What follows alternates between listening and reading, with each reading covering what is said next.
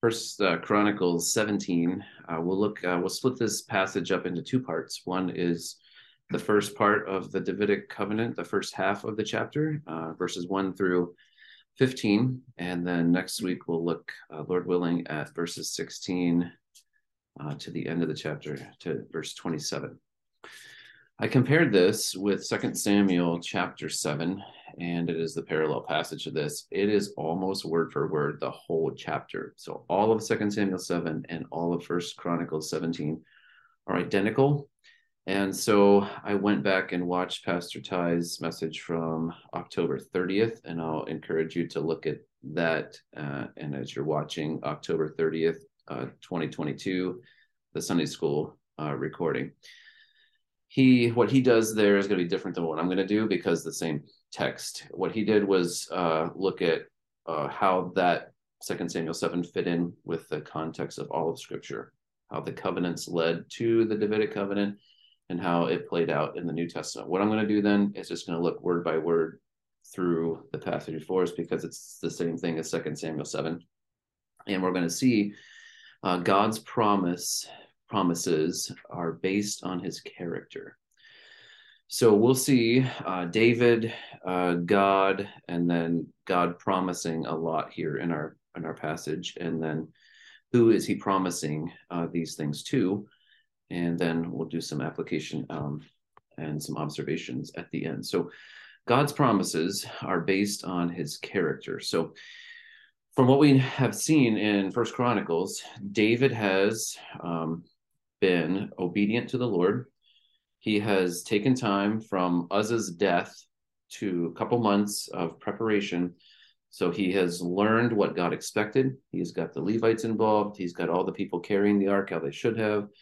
You remember the worship that we looked at in First Chronicles 16 and over 3 different weeks. And so he is probably on an emotional high and a spiritual high, and all of Israel unified as David is their king. And they want to follow him and follow the Lord. And so as David goes back to his house, that's the end of verse 43 of 16, he goes home and he blesses his household. And that's where chapter 17 starts. Now, when David lived in his house, he's looking around his house and he's thinking, okay, we just brought the Ark of the Covenant to a temporary tent, and here I am living in a permanent house. So what's his desire here? And we see David's desire, verses 1 and 2. He says to Nathan the prophet, same prophet that is going to expose his sin later with Bathsheba. And so obviously David's got this relationship with Nathan, a close relationship with the man of God. And he says to Nathan, behold, I dwell in a house of cedar, but the Ark of the Covenant of the Lord is under a tent. So I'm in a permanent dwelling that is elaborate, like most likely as a king. And the Ark of the Covenant of the Lord, God's presence, is in a temporary tent. Something's wrong here. And so Nathan says to him in verse 2, David, do all that is in your heart, for God is with you. And it's pretty obvious that God wasn't with David when he carried the Ark of the Covenant incorrectly and kills Uzzah. But from that point on, as he is obeying the Lord and following the commands of the first 5 books of the Bible, that it was clear that David was worshiping the Lord. God was with them. They worshiped the Lord in the beauty of holiness. And David's desire to honor the Lord comes from a heart. We know he's a man after God's own heart, and a life that are submissive and worshipful. And he wants God's presence to match God's character.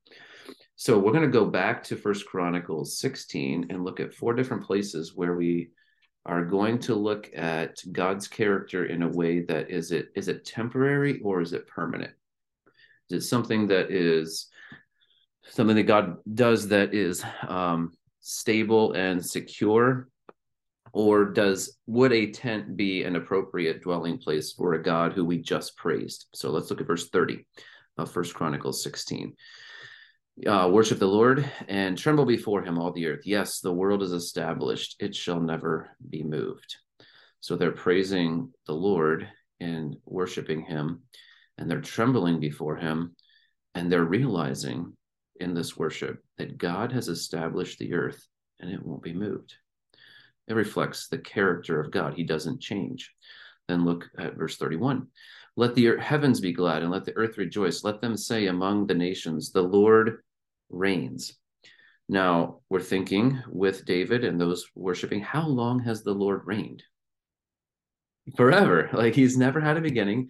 He never has an end. And there's never a time in all of eternity, past, present, future, that God hasn't reigned. And this is present tense. The Lord is reigning. He's reigning. This is what we tell everyone. The Lord's reigning. It's just a matter of time before it's obvious, but he's reigning.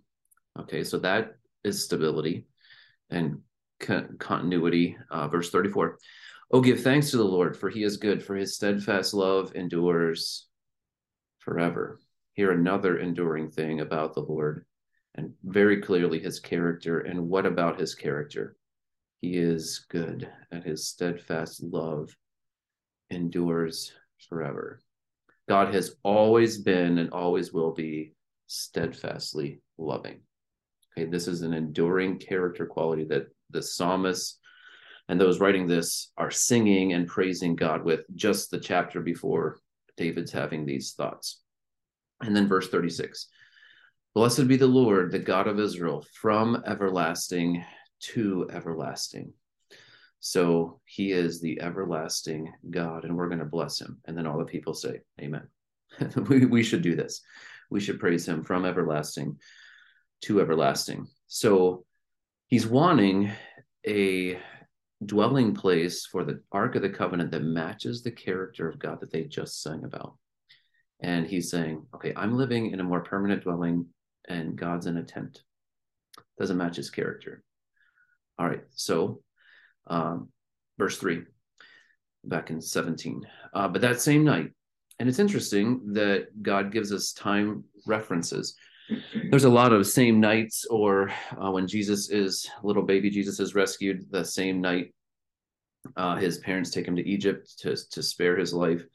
You think of the story of Esther, and there's the same night the king can't sleep is when Mordecai is read about and then praised the next day. And a lot happens in God's providence. And so God comes to Nathan, as he knows, obviously, David and Nathan's conversation. And the Lord says to Nathan, now all of verse 4 all the way down to verse 14 is all what God says to Nathan, and Nathan's going to relay to David likely the next day. So go and tell my servant David, thus says the Lord. All right, this is the God that you want to worship, and you just transported the ark, you just praised me. Thus says the Lord, it is not you who will build me a house to dwell in. So Nathan tells him at the end of verse 2, do all that's in your heart. Okay, you can build the temple, David.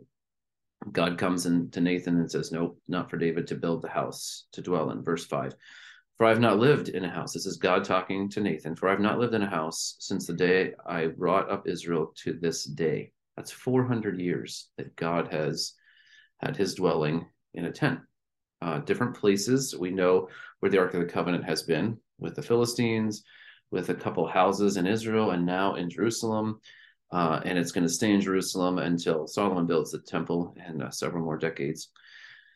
So God's saying, I have not lived in a house for all these years, but I have gone from tent to tent and from dwelling to dwelling. In all places where I have moved with all Israel, did I speak a word with any of the judges of Israel? Now, before King Saul, judges ruled for several centuries. And God says, okay, did I tell any of the judges that ruled, whom I commanded to shepherd my people, saying, why have you not built me a house of cedar?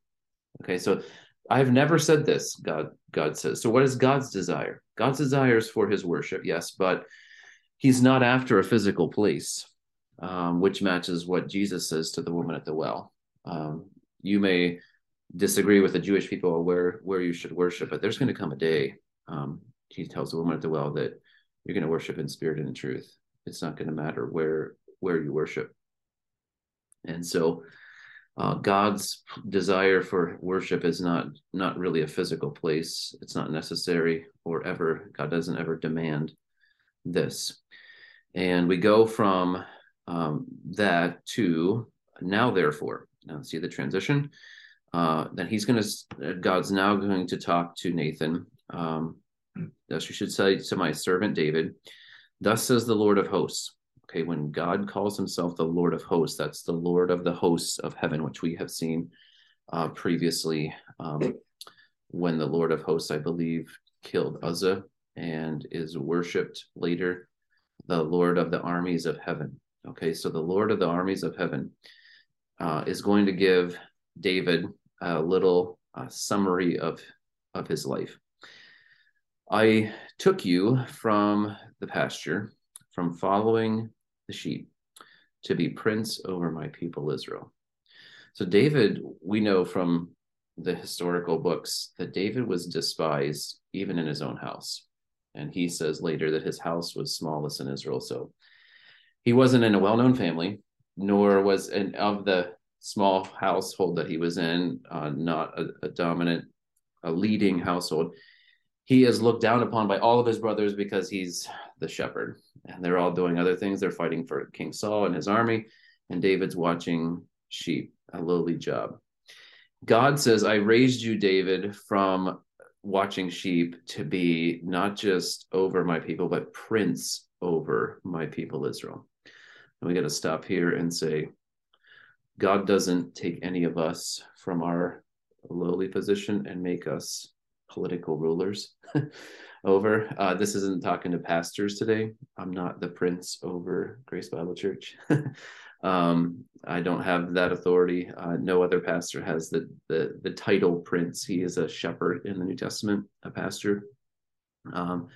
Elders are to shepherd, never to rule over them like the Gentiles. But David is to be prince over God's people, Israel. All of Israel recognized this back in the previous chapters when they went and said, David, we want you to come rule over us. We want to worship your God. We want you to follow us. And now David has led them. They are following him. And God says, I get the credit, David, for taking you from shepherd to prince.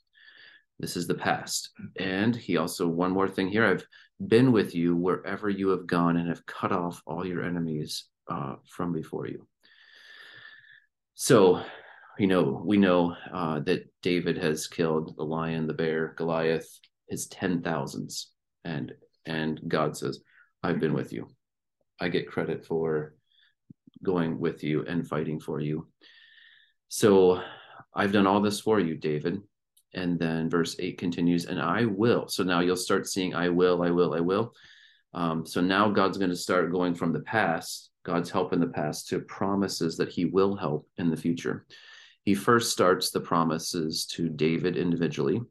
I will make for you, in verse 8, a name like the name of the great ones of the earth.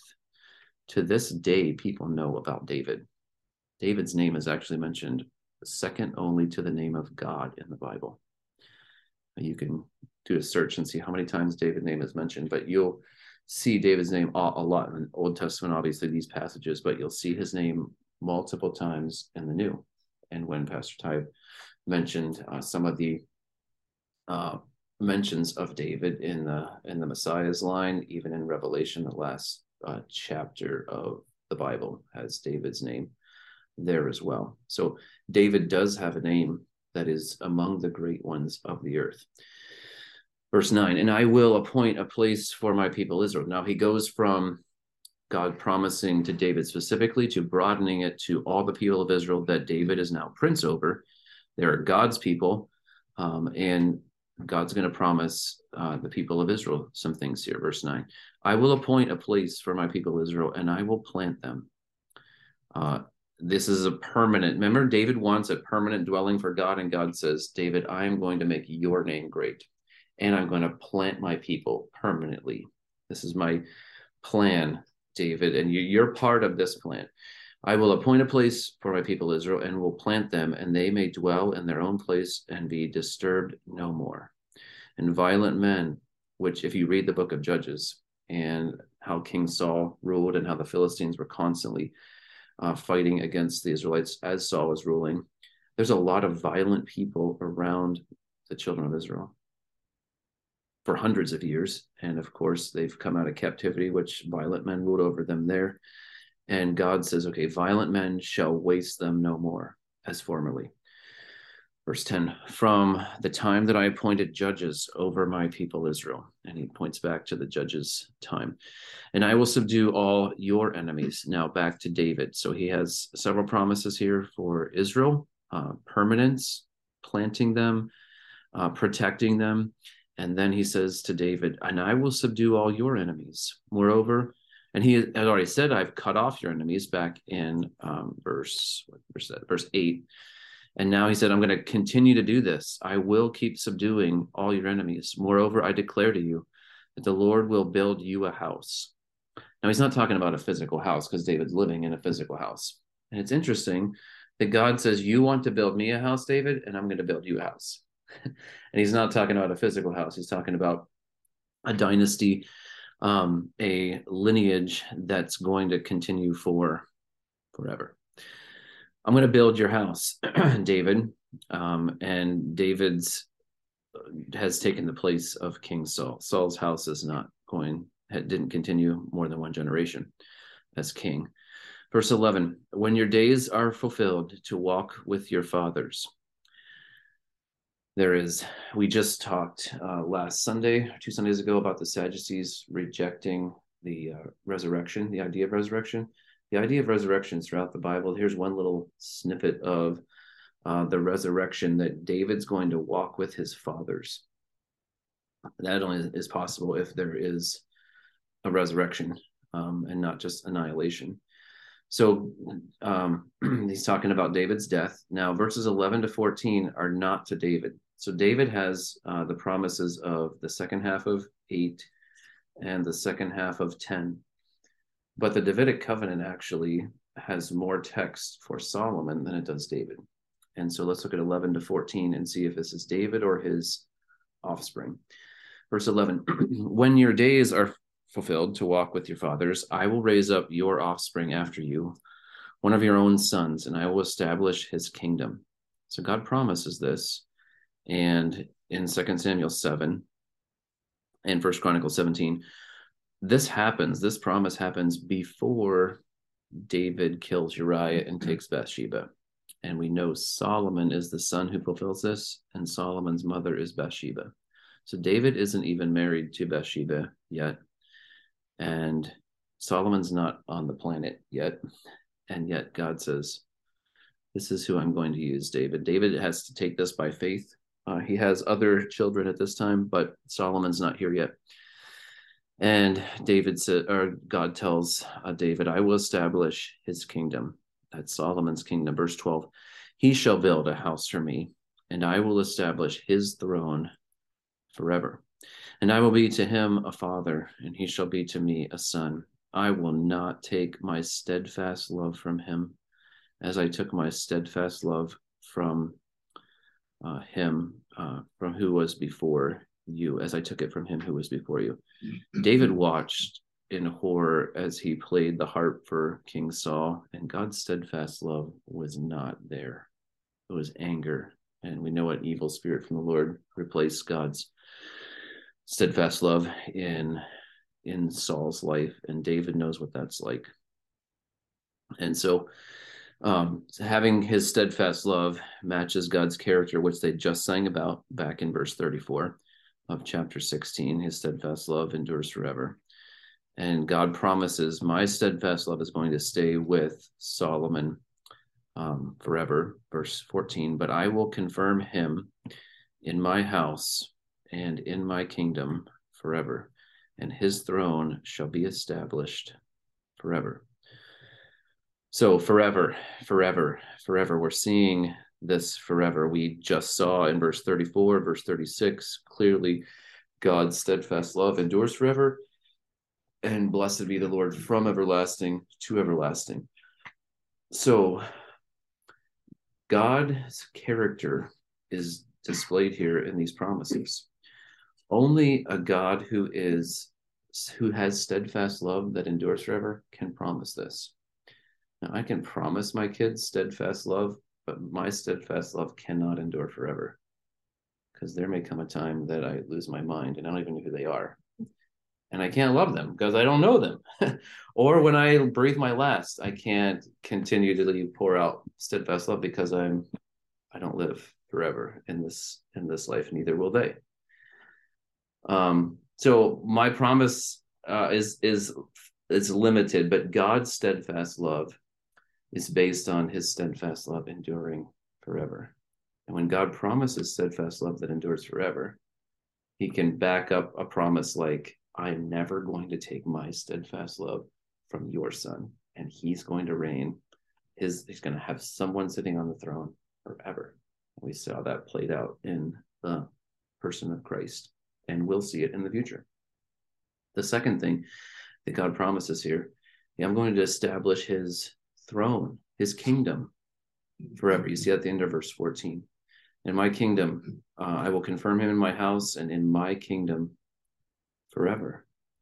The kingdom that God is planning for humanity, God says, David, you are part of this and your son, and I will be with that kingdom that I've raised you up as prince over. That's going to continue, and it's going to be established forever.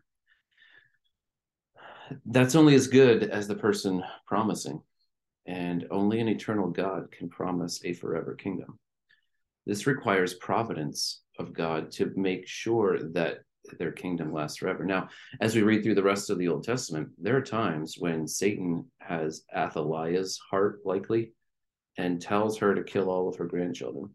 And she almost succeeds in wiping out David's line, except for Joash, right? A year-old baby is spared by the providence of God. And a wicked, probably demonically inspired Athaliah doesn't succeed in making this promise null and void. And then when baby Jesus comes, another wicked king tries to take him out, right? Herod the Great. And he doesn't succeed because that very night that the wise men don't go back to Herod, Joseph flees to Egypt and spares Jesus' life. Again, a vulnerable child is spared by the providence of God. So God is establishing his throne forever. It's just a matter of time. And when we read about Jesus in the New Testament, and Jesus is exalted at God's right hand, and he sends the Holy Spirit and establishes the church, and we read in Revelation that he's going to come again, and his name is King of Kings and Lord of Lords, and he's going to reign forever and ever, and of his kingdom there will be no end. And we're so glad we're part of that. What David's going to do is respond to what he realizes Nathan is telling him. We're going to wait for next week to see David's prayer. We're going to learn a lot from David's prayer, so I don't want to skip over it or go quickly. But